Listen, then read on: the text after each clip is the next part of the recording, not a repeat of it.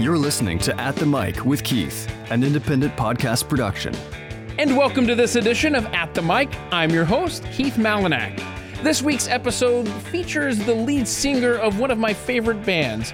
It's Elizabeth Zeman of Elizabeth and the Catapult. Elizabeth has effectively lived her entire life in New York City, where she participates in something called busking, a term I'd never heard of before. She started singing before she started talking, and she got inspiration for a new set of songs while working a job making what may be my absolute favorite food ever. She joined me from her New York City apartment, so this interview comes with all of the sounds of an urban center in the background. And please do give the audio in the room a few minutes, as it does change for the better. Anyhow, I hope you enjoy getting to know one of my favorite musical artists, Elizabeth Zeman, in a long-distance edition of At the Mic. You know what? I meant to do this before we even started recording. I have always pronounced your last name Zeman. I really hope that's correct. It's Zeman, but it's fine. Ah! I knew this was going to happen. But that's why it's not in the band name. Because no one would ever get it right. Yes, and actually, yes. For a while, before I met my guitar player, he was from Australia, and he said that his friends called my last name Zimon, which I was that's the nicest possible version of my last name I've ever heard. And I should have switched that A to an O many years ago. But no worries at all. It's very normal. Very normal. Very good. Well, I am a huge fan of your work. So those that are listening to this podcast that maybe aren't familiar, I mean, I know you from Elizabeth and the Catapult, one of my favorite bands, easily.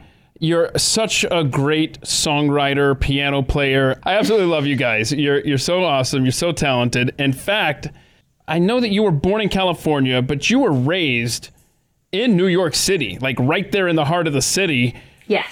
And ironically, that's where I discovered you, just walking through Manhattan on my way to work one morning, when I swear I thought Pandora was giving me an Amy Mann song that I had never heard before. But it was Rainiest Day of Summer. And I'll never forget how ironic it was. It was the middle of winter, and I was all bundled up in my coats and gloves, and you walk everywhere in the city, I'm sure. And you're like, all right, I guess I'll dig into my coat pocket and find out just to make sure I know what song this is. And voila, it was a band I had never heard of. I instantly fell in love with you guys.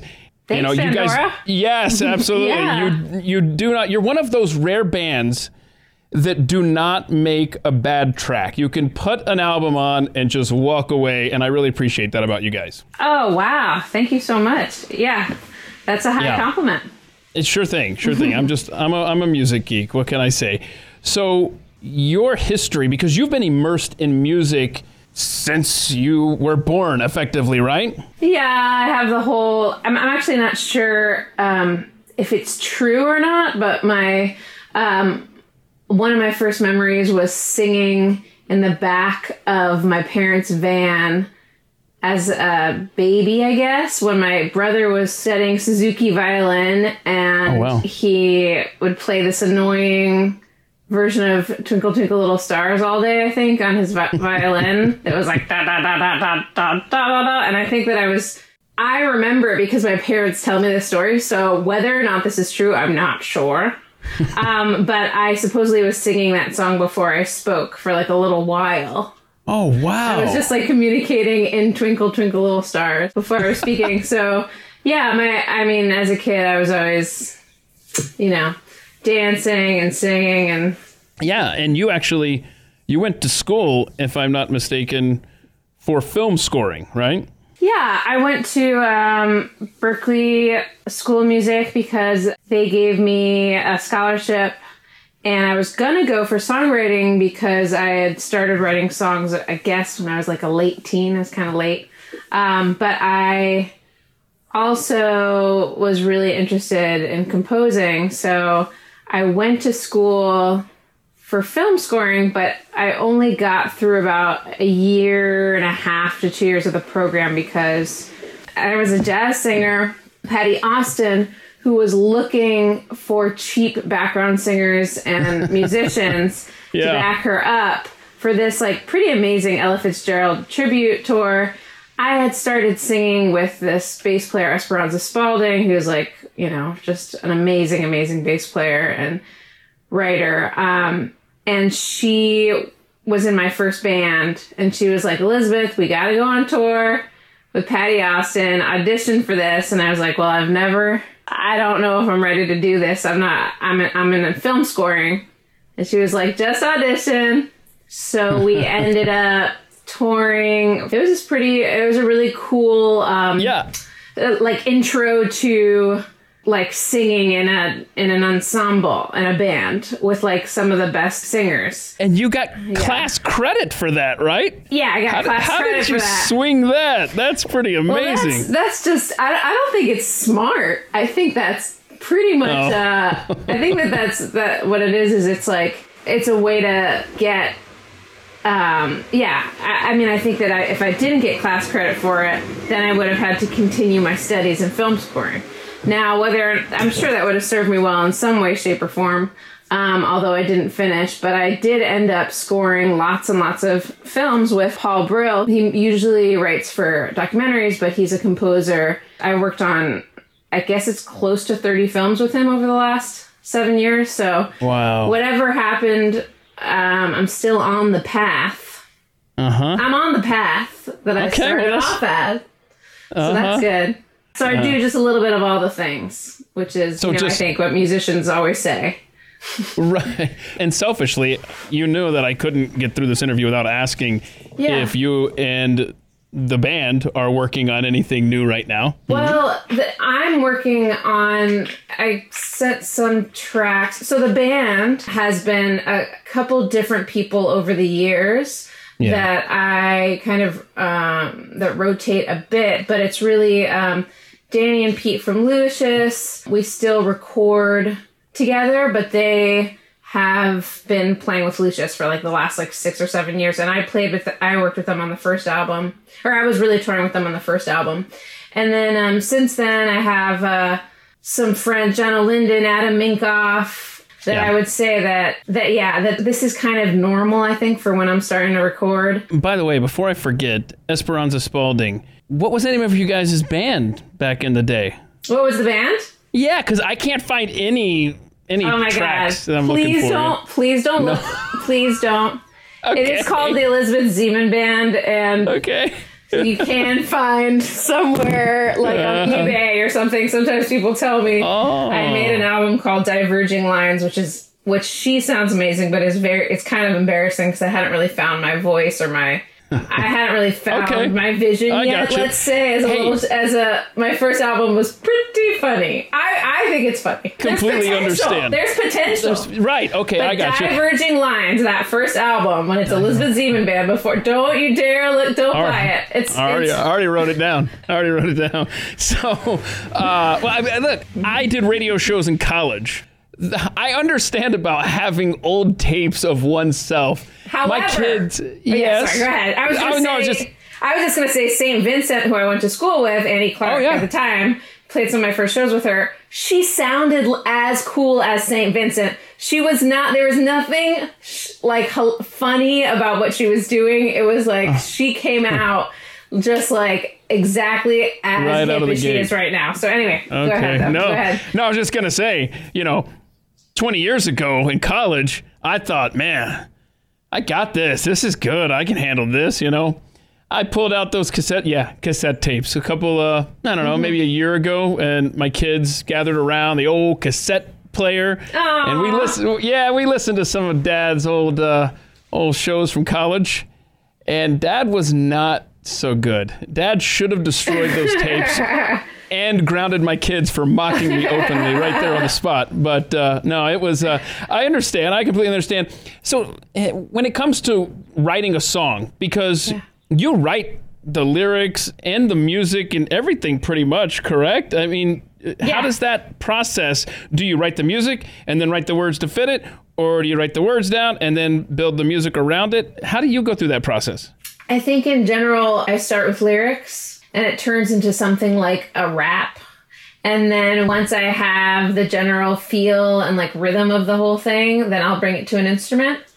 But there are those rare occasions that, well, you know, like the dream for every songwriter is when it's like being struck by lightning and you just have a feeling and you just sit down and the words and the music come out all at once, fully packaged, ready to go. And that actually is, that sometimes happens. And then you're like, this is not, I didn't even write this. This is just, I'm a conduit for something else. And that's the truth. But when it comes to like the craft of writing, I would say that I'm more inspired to write about something when I have a clear idea of what it's about and when I'm thinking about narrating the story, and that does not happen from having a melody or music and then fitting things into boxes so much, which is what I kind of feel like it's a math problem sometimes if I come up with a melody first.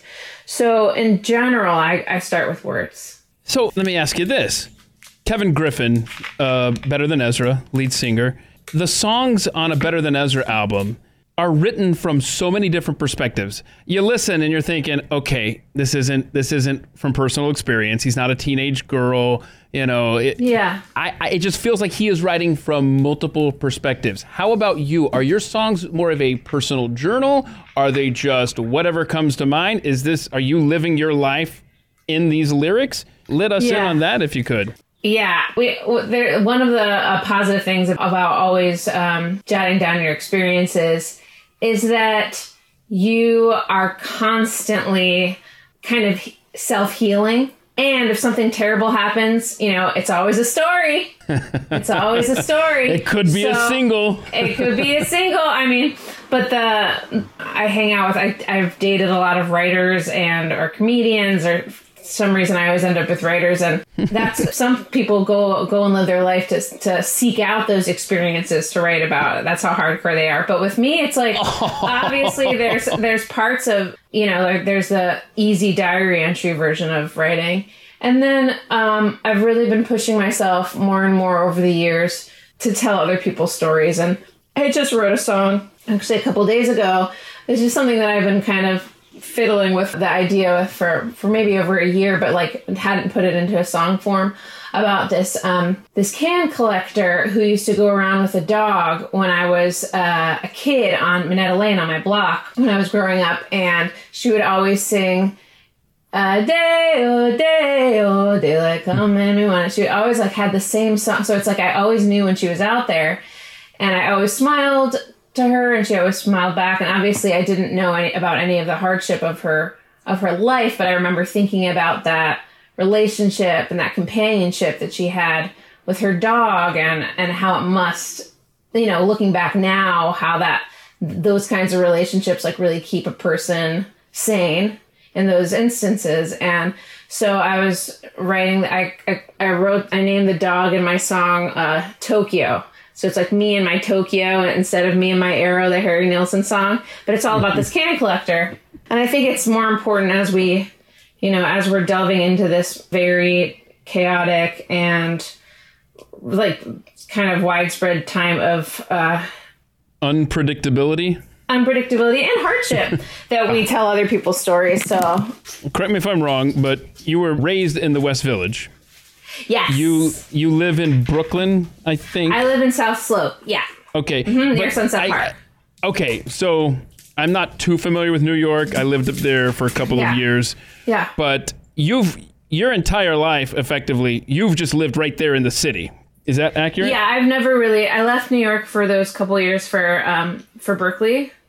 Yeah, okay. And otherwise, I have not left, although most summers have been in LA recording or on the West Coast. I have really not ever been able to leave this amazing city. And that's what I was going to ask you. I'm touring, which I tour. Yeah, that's true. So you actually do get to see quite a bit, which kind of answers my own question, I think, which was going to be, have you ever wanted to live anywhere other than New York City? But you do see quite a bit. Yeah.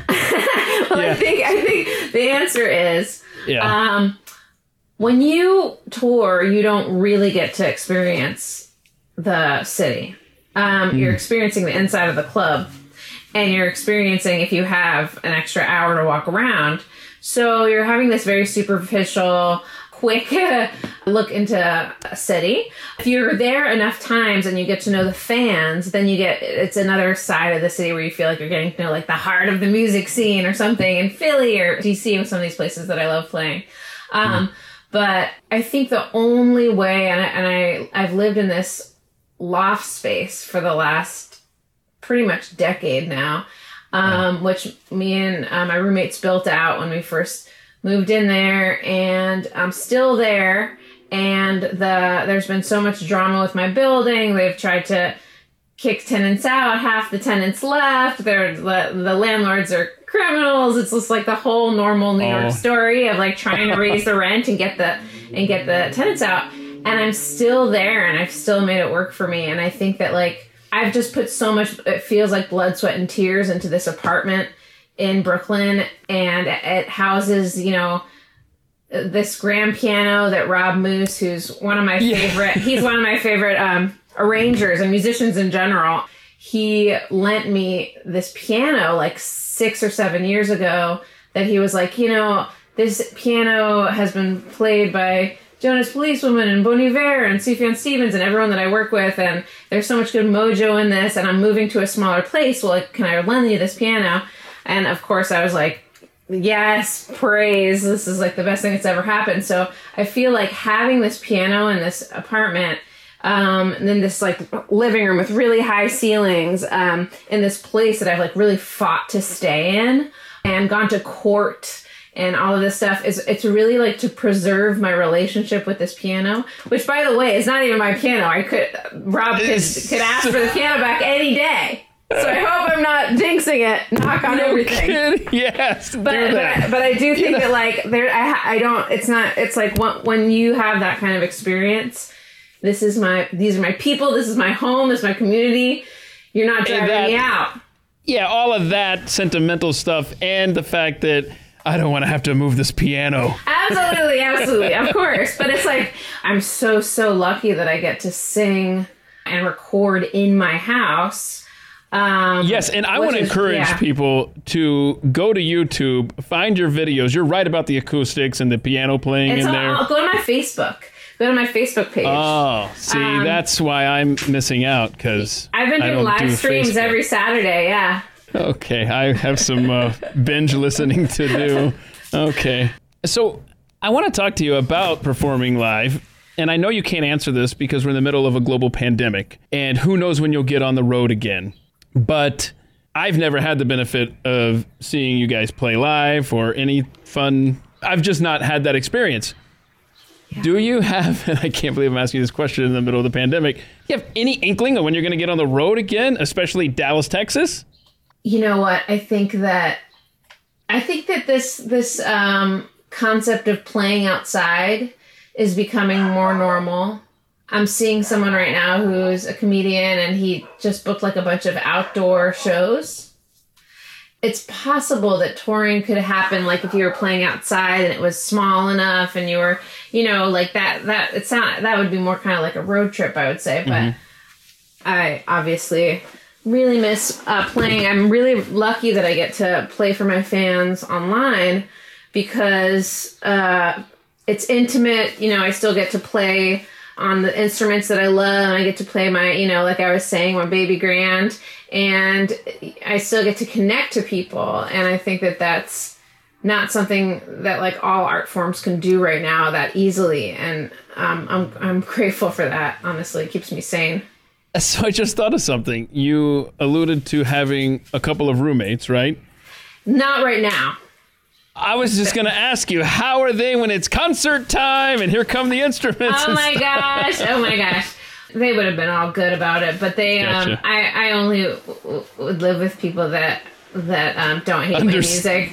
Understand what they're getting into. I mean, if you live with me, you're going to hear a lot of music, sadly, and whatever floats your boat. It could be sad for you, it could be good for you. It could be the last 30 seconds of I Wish I Didn't playing over in my head. God, over interesting. and over again. Interesting. That's the one. That's my anthem.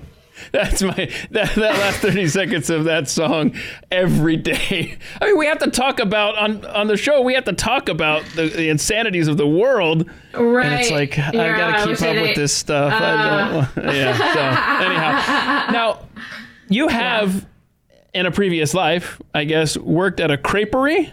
Is that how I pronounce it? Did I pronounce this right? Yeah, I think there was a period of my life whenever I would go through a breakup of any kind, I would get a job. Wait a minute. Wait, getting a job was how you got through a breakup? Yes. Yeah, I would get like a job where I didn't need to, usually service industry, where I didn't need to think too hard.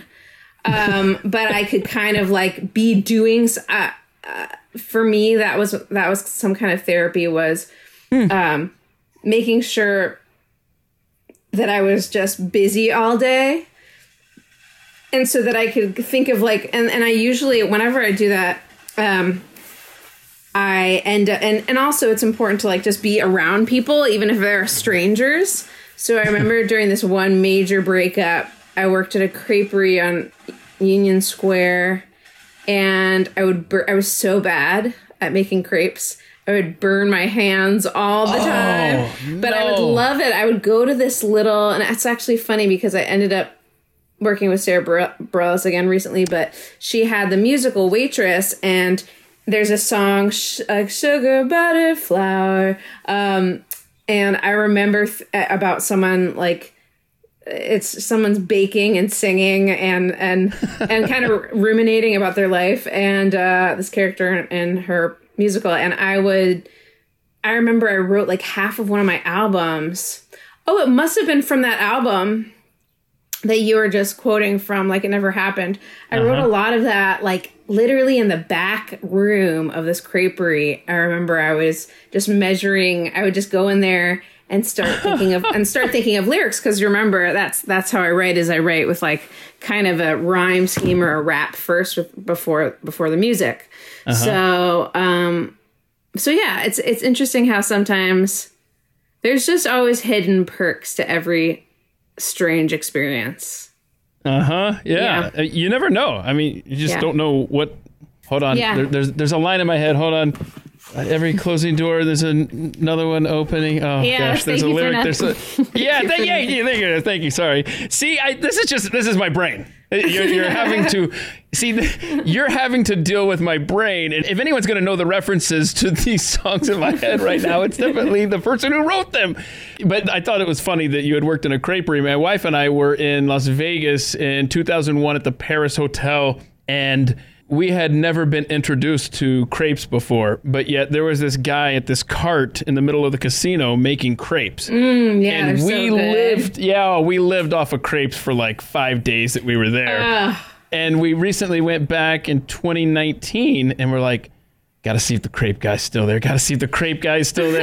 And it's gone from a cart to its own entity, its own like restaurant there. It's like a crepe restaurant. Now the price has gone up double in 20 years, but still. Very good. I'm actually I've been a week into a ketone diet, a ketosis diet. So I just made myself crepes that are very it's very, very high fat, super indulgent diet. You're just not using real sugar, and you're not using real flour. So I just made myself something like crepes with like bacon and with eggs. You had me at bacon. Now I'm paying attention to this diet of which you speak. Yeah. Oh yeah. Oh no. This is actually, don't get me going on the ketone diet, but I'm a week in and I'm loving it. I have hugely high energy. It's just a high fat, medium protein, very, very low carb diet. And if you, other than having to cook constantly, I cook like 3 giant meals a day. I'm feeling There's always great. a trade-off. There was always a trade-off. You know, you had the bacon, you had the energy thing, which waking up as early as I do, I definitely need. But then you said it involves a lot of cooking, and see, now I'm out. I was there when I could be For lazy like about you. it. Oh my gosh, you would do so well on it. But this is the problem with people when they get on ketosis or like something that works for them, is that there's nothing worse than someone telling you to try a diet. So I take Hold it on. back. What is Whole30? What is that diet? Is that in the same range? Have you ever heard of that? Whole30? I think my wife's trying to get me to try Whole30. And I'm like, I don't know that I want to commit to. I don't want to do any kind of diet unless it's unless I'm really full and eating lots of really yummy Let's see. food. She said that I had to give up alcohol to be on this diet, and I said, No, I'm you out. can. Oh no, you can drink them. Sorry. You can drink all sorts of whiskeys and spirits on ketosis. So I'm telling you, it's the way to go for you. But whatever. So speaking of food, you have recently introduced yourself to the Instant Pot, right? The last cooking brand. I got to tell you, those things are more amazing than the microwave when it came out 30 years ago, because the Instant Pot, I don't understand how you can just pressurize something to the point where you've got a meal, 15 minutes later, fully cooked. How do those things work? I mean, it feels too good to be true. If you're like me and you're making a lot of meat every day, I could just literally take an entire chicken, put it in the Instapot. All right? 10 minutes later, I've cooked an entire chicken. It's insane. I love it so much. And it makes me eat more vegetables, too, because, you just cut up some zucchinis, you cut up some squash, you cut up some carrots, you just throw it all in there, put a little sauce on, and it's like literally 10 minutes later. I should be working for Instapot. I should I should have free Instapots because I talk about it. I make these little videos online with them. I love them. See, I've got some catching up to do on these videos, especially if you've got some recipes that I can pass along. Now they've got Wi-Fi on them. There's like some models that have. Oh, I have that. I don't even know what that means. It's the next thing it's gonna fly. I don't know what it's doing. I don't know. It's gonna outsmart me someday.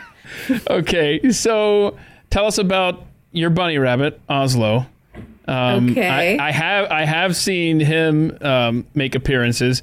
My youngest daughter has a bunny named Timothy, or Timmy, and it's pretty Timmy, cute. Who is so soft, the softest creature we've ever owned. Yes. He's got an attitude. Okay, That's because there's children are not supposed to have bunnies. That's why they made it illegal to sell bunnies in pet stores, because bunnies are. Do you know how long bunnies live for? Tell me. How long do you think your bunny's going to live for? Well, considering he's not manhandled, and considering the most responsible children on the planet are taking care of him, he will probably live for 20 years. No, so basically, most if kids have bunnies, they can last between 2 to 4 years. But my bunny is going on 9 and can live up to 15 years. So basically, they're just not. They're some of the most sensitive animals because they're the most sensitive prey animal, and they're very cuddly. And my bunny's like a little Pokemon character, always licking my nose and being so cute. But it's because I'm so sensitive and soft with him, and I'm an adult. They're not meant for kids. Well, I know, and that's interesting you say that because although they're not promoted that way, it's the world doesn't know. Some kid, funny you mentioned this, got him out of his cage when he was in the pet store, and he fell, and he was acting all crazy and stuff, and they think he had brain damage and everything. The bunny or the kid? The bunny. So some kid that we've never interacted with, of course, days before we were there, got him out of the cage. He fell, hit his head, but he made a full recovery. Okay, the swelling went down or whatever,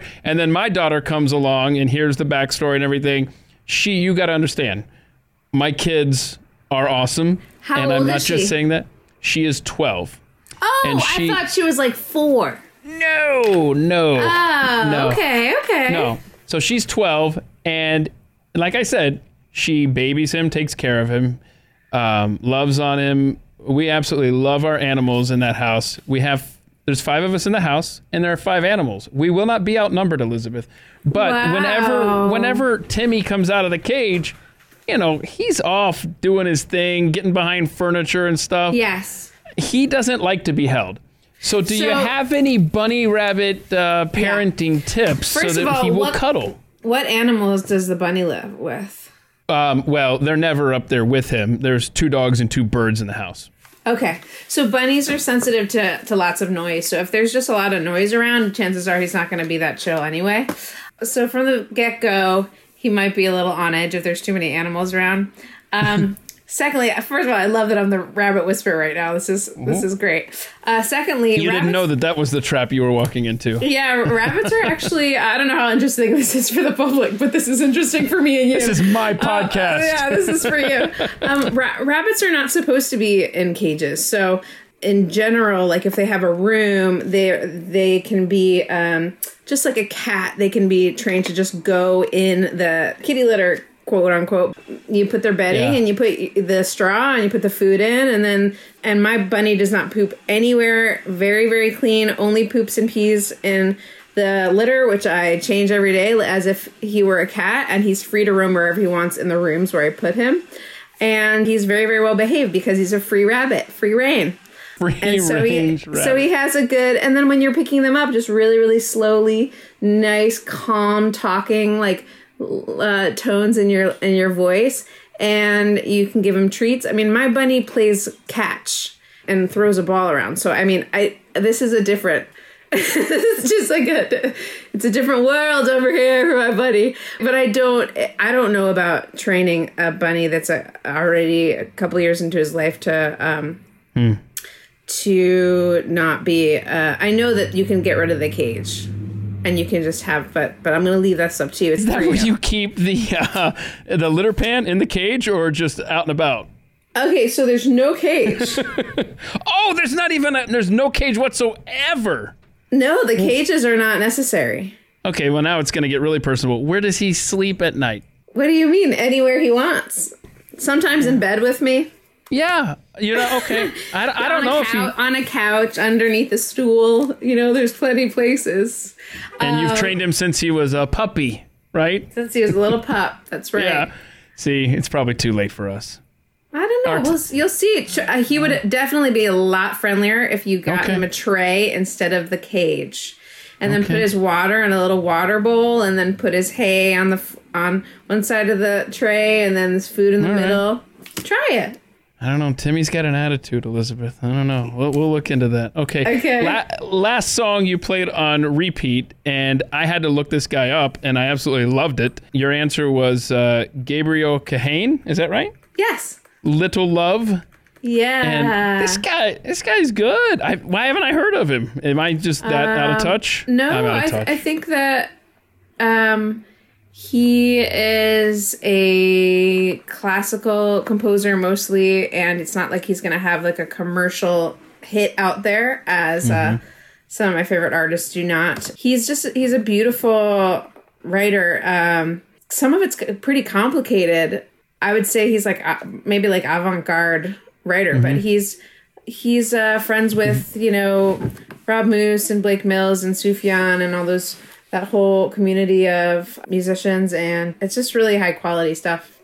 I agree. He's very talented. You've made a couple of references to an artist who I believe I first heard about him in a Snow Patrol song, and they pronounced his name Sufjan Stevens. Yeah, and so I had to phonetically figure it out and all this stuff. Anyway, but you're pronouncing it differently. Have I been pronouncing Sufjan Stevens? No, I think that's great. I call him Sufjan, and I know people that call him Sufjan. It's the same with my last name. I was about to say, is it like Zimon, Zeman? Yeah, it doesn't. Okay. Who cares? Okay, very cool. All right, I thought I was learning a fun fact that I've been saying it wrong this whole time. I'm not sure if it's. I'm not. Okay. Let's say we're both right. Yes. Okay. Sounds good. Now let's see. Well, we've digressed really hardcore to the bunny conversation, so we have to come back up now. And we're going to go back to your childhood because earlier you mentioned one of your earliest memories being that you effectively sang before you talked. You do have another early memory where your brother was throwing avocados down from a tree. Now, was he throwing them at you? Was he attacking you with them, or what is that all about? I think memories are really interesting because we don't know how much, and I kind of touched on this, but we don't know from the very, very early ones how much of your memories are the stories that you've been told by your family about what happens and how much you actually experienced. And of course that's all of our memories are constantly being rewritten like that. But I do know that we had an avocado tree. I do know that I have a brother. Okay. He's 5 years older. I do know that he climbed the tree. Okay. That's all I know. That's fine. Okay, good. You know what? I may have, this fits in perfectly. I may have colored the story to be traumatic or negative when I read my brother throwing avocados down from our avocado tree. Yeah. You didn't say he was pelting you with them. No. But I have learned in the conversations that I have had on this podcast that most of the time people's earliest memories are traumatic. Oh, wow. They're bad. There's been a couple that were on the other end of the spectrum and were just really, really good. But for the most part, it seems like our earliest stuff is bad stuff that's happened to us. But I'm glad to hear that it's a neutral experience. Because of survival instinct, we remember. Well, this has nothing to do with the avocado trees, but something I'm very interested in is over the years, and what you're saying is because of survival instinct. So we remember the things that were very traumatic to us. I don't know, like if you sometimes I can remember an entire conversation I had or an entire argument, or if you're thinking about like an argument with your wife per se. Your wife may remember every single word that happened within the argument. If you're remembering something that's like, oh, what did we have for dinner last week? You're not going to remember that.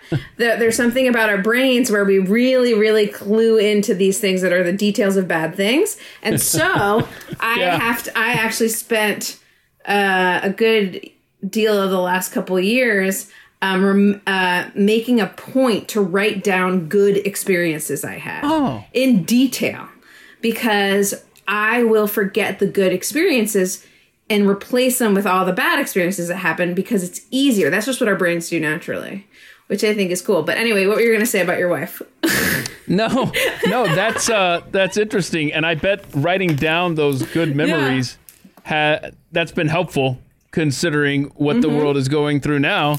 You're able to look back at those. Yeah. But what I was going to say when you were talking about arguments and retaining the information, I think that's just what women have the ability to do, is to retain all of the facts in an argument. And so when it's the guy's turn to talk, we're just like, I think you got me yet again. Okay, good. All right, good talk. It actually, you're saying maybe that's true, but it actually is a real scientific truth that there's something about our brains because of keeping, we have to keep the family alive. It's a survival instinct that women are better at retaining specifically what happens within these familial relationships. Sorry. That is fascinating. I gotta find. This is a study or a book or what? What are you? What do I need to read? I just read this somewhere. Keith, just trust her. She's a woman. She retained that information. Just take her word for it, man. Listen, I don't retain a lot of information. Honestly, I do not retain a lot of information. Maybe this keto diet is helping me with my energy a bunch, and it's helping my brain function a bit. Because I was just getting a little tired during this pandemic. But I do think that that the fact that I remember that that's a truth, but I don't remember what the source is, proves that I don't remember everything. Okay, for me, if it didn't happen during an Atlanta Falcons football game, I have no idea then. So notice that you remember that though. That's because that's your passion. That's your passion. So you remember it. Yeah, but that's an idiot savant type thing that. My oldest daughter, asked me not too long ago, hey, Dad, who did the Atlanta Falcons play? And she just threw out Week 5, 1997. I forgot what it was. Yeah. And that was some guesswork. I was trying to relive the season in my head, and I thought, you know what, let's go with the Denver Broncos at the Georgia Dome in Atlanta. And she looked it up, and sure enough, that's who they played. Now, I'm not going to get that right every time, but I have a pretty good idea. I'm not proud of this ability. I don't think that that's I don't think that that's an idiot savant or a chance thing. I think that has to do with your brain. That for you, that's one of the most important things in your life. And that's sad. That should not be. But it's true. When you're really interested in something, it's retained whether or not you like it. So there you go. Yeah. Okay. Well, anyway, that's whatever. So that's me. Tell me about Francisco Nunez. Oh, that's interesting. So Francisco Nunez is a teacher of mine who, when I was a kid, the way that I got into music was, by the way, thank you for asking, because no one's ever asked me that in an interview, and I think it's a really cool angle. Yeah, so the question was, who has had the biggest impact on you in your life? Mm-hmm. Yeah, and so Francisco, my music was a music teacher. He was the choir director. When I was a kid, I was a part of the New York Young People's Choir, which was an organization that took kids from the inner cities and from the Upper West Side and from, in my case, downtown and Harlem and Brooklyn, and got a bunch of kids together from different backgrounds to sing mostly pretty interesting, unique, new classical music, a lot of which Francisco wrote. And the choir did so well, so fast that I sang a solo. I was singing at Carnegie Hall with them by the time I was like 10 years old. Wow. We sang the White House. We sang a lot of and they've done some amazing music. They're like they're like a competitive children's choir. And I left by the time I was 13, sadly, because I was going through some stuff in high school, and I just stopped. I stopped all my music. But I really had this, I'm sure that all of that really interesting. And he actually got a MacArthur Award a couple years ago. He's still going strong. That's great. But I think that definitely influences you when you have these amazing performing experiences, but just also musically when you're kind of absorbing this very unique classical music at a young age. And I also was a classical pianist until I also stopped playing around. I would say I stopped studying seriously around 13 or 14 as well. Do you want to explore that? Do you want to tell us what was going on, or should we let that one go? What, with the classical, or why I stopped? Yeah, you stopped everything there at that age. I went to LaGuardia, which is a music school. It's like the Fame School in New York City. And my first year there, I just had such a bad time. I didn't get along really with any of the kids. I think that there were some weird things going on with some of the teachers. There was just some sketchy stuff going on in LaGuardia when I went there. Like one of the substitute teachers was dating one of my classmates who was 16. There was just a lot of weird stuff going on. So I think that school and that experience, also being kind of the small fish in the big pond thing, is a really, really big school. And I had gone to small public schools before that. So whatever the myriad of reasons were, I ended up leaving that school. I had a tough time at that school. And I think that it didn't mean that I stopped singing or playing music for fun, but I think that I stopped my serious before high school. I was pretty immersed, and I think I took some years off. I gotcha. Okay, understandable. Listening to a lot of Nirvana, whatever. It was a different time. It was a different time for me, and it was an important time for me. I love it.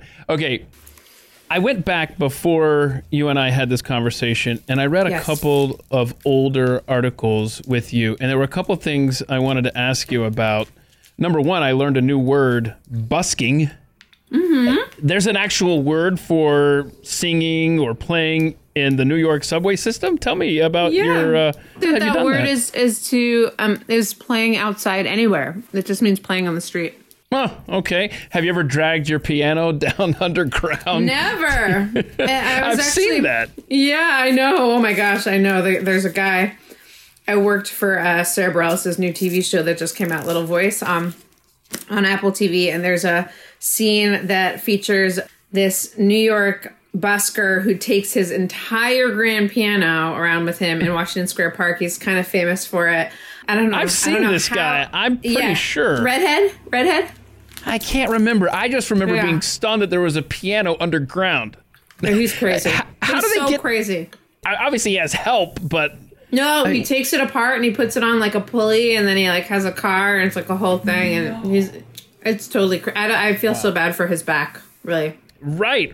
But I bet if you recorded an album down there, the acoustics, that would be something else. I know, the reverb is incredible, so that's why I started playing after I was on Verve Records, which is under Universal, so it was like a major label, and it was a lot of support for my first 2 records. And then before my 3rd record, like It Never Happened, I was just like, I just need to find a new way I need to regroup and kind of connect to my music in a new way. So I decided I wanted to learn the guitar, and that the most interesting way to do that for me would be to go bring a guitar to Church Avenue, which is a very, very vacant, or it was at the time, tunnel in a subway station in Brooklyn. And it sounds like a church down there. It literally sounds like the acoustics are so beautiful. The reverb is so long and the echo is so long when you sing. I just brought my guitar down there, and I would write and play throughout the day. And by the end of this period, I think like even like a month or 2 in, I was really playing guitar. So I have to thank busking for that. Huh. Yeah. So just completely self-taught then. Yes. Is that right? Wow. Yes. Good for you. So you've taught Aaron Neville how to play the piano, or taught him, what was that? God, where did you find that piece of information? Oh, I'm a producer by trade. That's amazing. I research, okay? You're reminding me things I didn't know about myself. Yes, I gave him... it might be impressive that I know that fact, but yet I didn't realize you were giving free concerts every week. I mean, how good am I at this job? Okay. So you taught Aaron Neville how to play the piano? Well, I wouldn't say I taught him how to play the piano. I would say that we had the same management company at the time. So I think one of his brothers was a better pianist than he was. He wanted to play like Dr. John. And I came and I was working with him on some of the basics. But when it came to like really shedding and really playing the blues, I was not the right teacher. So I actually was like, please study with someone else, but you're wonderful. And he was very sweet. He's like this gentle giant. What a sweetheart.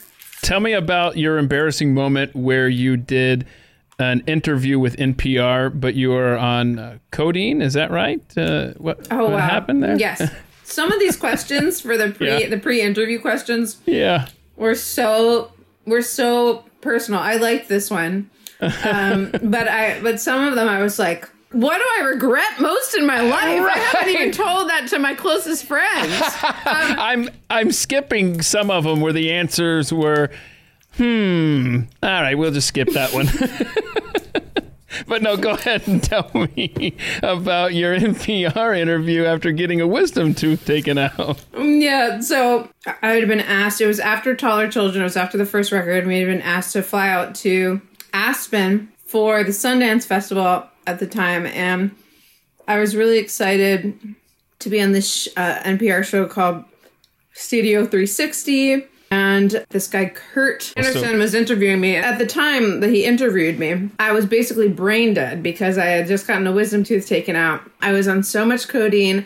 I just remember that he was asking me these questions and everything was kind of going in slow motion, and I had to perform a song with my band. I remember we performed the song Perfectly Perfect. Luckily, the song kind of sounds like vaudevillian, almost circus-esque. So I think the fact that I was basically high... Did your band members know what you were going through? Oh, yeah. With the pain and everything? Oh, yeah. Okay. I just remember my mouth just not work. I just remember everything not working. But, it's not my only time being on drugs during something really important. Not knowing that I was on drugs. Because this other, when I opened for Amy Mann, you mentioned Amy Mann earlier, when you were talking about Rainy Sea of Summer, is I had such a cool gig opening for her in Atlanta, and one of her fans offered me and my band at the time a bunch of cookies, and we'd been on the road, and he just said, "Oh, are you guys hungry? I just made these homemade cookies," and he didn't tell us, and none of us smoked pot or weed. Like, this is how you know that I don't smoke, because I don't even know how to talk. The verbiage, yeah. The verbiage. But I'm just a very sensitive soul, so I can't really even like do much of anything. I mean, I can just drink a little bit, but I'll just have all sorts of weird reactions. So I got so high. Before or after your show? Before the show, during the show, after the show. I remember after the show, I had my sunglasses. Like, we all got these free Ray-Bans, and I was wearing these Ray-Bans at the merch table, and she came to talk to her fans, and I was selling, and I just kept saying it, I think supposedly out loud. My friend told me that I was saying out loud, "Don't talk to Amy Mann. Don't talk to Amy Mann," even though I was standing right next to her. No. And then I wrote her this email that she never wrote back to. I mean, it was just like a whole... Oh, man. So that's not my worst. Oh, no. So wait, I've got story. 3 questions then. Yeah. Number 1, does audio of the NPR interview exist anywhere? Because I kind of want to go and listen to it. Not going to say it. Number 2, the Atlanta show, does audio of that exist anywhere? And number 3, you kind of already answered that question. I was going to ask you, did Amy Mann know what was going on? No. Oh, no. And then that email, she never replied. Did you find this guy, this jerk that hooked y'all up with these poison cookies? Just another idiot. Never in eat this world. food that's given to you by a stranger. Oh, yeah, that's boy. such an obvious thing. But when you're on tour... Yeah, you were desperate, right? You were starving? You haven't eaten all day. Yeah. And there's this guy, and he seems nice enough, and he says, "I just made these home-baked cookies, and you guys look so famished." And he doesn't seem high himself. You're just like, what a nice guy. But wow, did I learn from that experience. Wow, and how ironic it was the way we opened this podcast where I'm like, yeah, I thought I was listening to Amy Mann. I didn't realize at the time you were thinking, man, she never did reply to me, by the way. So you want to run a marathon at some point, right? Is that a goal? Like, do you ever run as it is, or you're just thinking, one day I'm going to put shoes on and run the New York City Marathon? Okay, why are you saying this? Is it something that I wrote in your questionnaire? Yeah, because what did you say? I said, what would you do if you knew you could not fail? And I thought you wrote a marathon. Yeah, but I've never wanted to run a marathon in my life. It's just something that I would never believe I could do. Okay, I see. So you're not a runner or anything like that. You're just... This is why this questionnaire is actually... I don't think this questionnaire is a good idea for interviews. What do you mean? Because it does it... Because it's so... There's so many different questions, and some of them have nothing to do with the person. They're just like, oh, that's an interesting question. Why not? Sure, avocados are the thing. So they can't all be turned into conversations. Do you know what I mean? Yeah, so some of them just end up being very random. Right, but... I mean, we find so many interesting things. We eventually get there. It's true. So we found a lot of really interesting things, but a lot of them weren't from the actual questions. That's You'll notice. All right, but like see, you're stuff. Doing a good job of remembering things from 10 minutes ago, and you shouldn't be doing that. Okay, so I just got another quick question here for you. Okay. I mean, am I allowed to ask this question? When was the last time you tried something new for the first time? You said you don't ride bikes, and you tried just last week. And my follow-up was going to be, when you were a girl, when you were growing up, you didn't ride a bike? Did you just learn last week? I'm being serious. Did you just ride a bike for the first time last week? So I rode when I was very, very young. Like maybe when I was like 7 or 8 when I visited a friend like in the suburbs. Right, because see, your experience, your childhood... growing up in the West Village, we don't drive. Yeah. We don't. But there's really no excuse for the riding bikes because everyone rides a bike here in New York, and everyone rides a bike in all the big cities. But because I don't drive, and I'm scared of drivers as is, and by the way, I did get my license as an adult a couple years ago, and I'm still so horrified. I'm scared of driving. I drove myself a year and a half ago on a tour in San Francisco by myself. And I'm telling you, I almost died. There was to not be a real driver and to start driving in San Francisco after you get your license. It was crazy. I'm telling you, the hills, I didn't know that sometimes your GPS will tell you to go the wrong way. Like on a one-way street, it could say like, go the wrong way. I'm telling you that I almost had the scariest thing that ever happened. I haven't driven since, but I hate driving. I want nothing to do with it. I'll always be a New Yorker in that way. So that just means that if now I'm getting on a bike to try to get around during the pandemic, that it's like an added layer of just my fear of cars being added to this means that I shouldn't be on a bike, really. But did you find it that the adage is true? You never forget how to ride a bike, you know? I mean, I did enjoy it. I did enjoy the wind, but then I saw traffic and I was like, I'm getting off. All right. Well, okay. Well, at least you got that option now, right? Yeah. Did you buy a bike? I mean, do you have one available to you now? Or? Yes. Okay. And I'm about to get, I have this like vintage bike that an old roommate had in the house, but I'm about to get, I may not be able to buy a fold-up bike. I was going to buy a fold-up bike because the other bike is too heavy for me to bring up and down the stairs. Okay. But it depends. Is it going to have a bell and a basket, maybe a horn, or you're not doing that? I would do all of it, but the point is that if you can fold it up, then you can bring it up and down easily. But I may not be able to afford any purchases now with whatever's happening. But we'll see. We'll see. Okay. Very last question, and you probably aren't able to answer it, but I'm going to ask it anyway because maybe I'll get an avocado tree answer out of it. But I had asked you a question.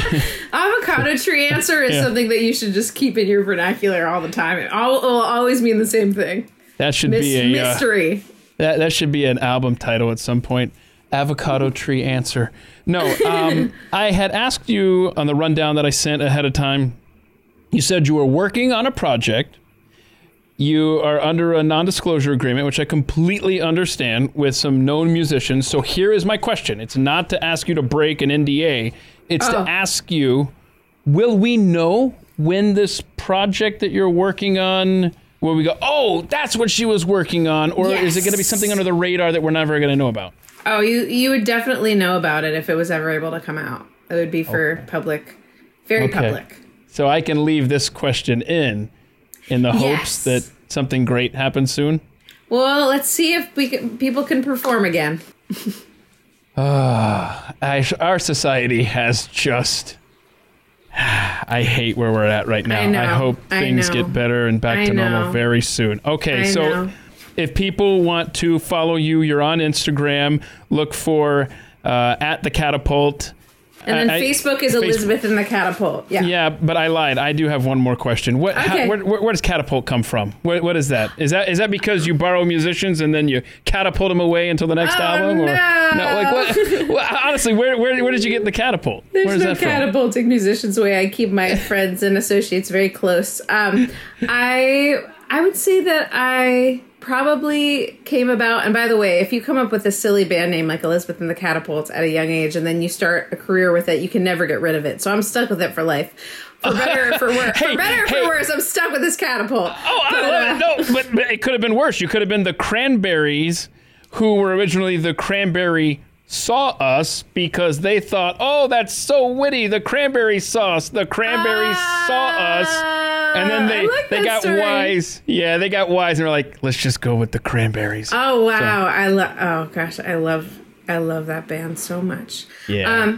So all I remember is that I was reading James and the Giant Peach while I was making, it was going to just be my name for my first album. And I was making this, I had this vision of this little girl with a slingshot aimed at paper cranes in the sky. And if you find my first EP, which is floating out there also on eBay, probably. But sometimes my fans talk about my first EP, which wasn't released on a major label. But that is the cover, is this little girl with slingshot, a little mischievous girl. And I just thought, oh, maybe Elizabeth and the Catapult. So it's basically like the art kind of informed the name.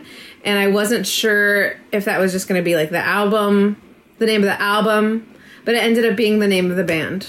Ta-da! If the timing had been differently, it could have been Elizabeth and the Crepes. It's true. Or Elizabeth in the Slingshot, or the Paper Cranes. There you go. You have been so gracious with your time. I really appreciate it. Yeah. On Instagram, it's The Catapult, and facebook.com/Elizabeth and The Catapult. We will look forward to the lockdowns and the madness ending and get you back out on the road and life back to normal. Thanks so much for making time, Elizabeth. Thank you so much. This has been At the Mic with Keith, an independent podcast production. Look for At the Mic Show on Twitter to connect.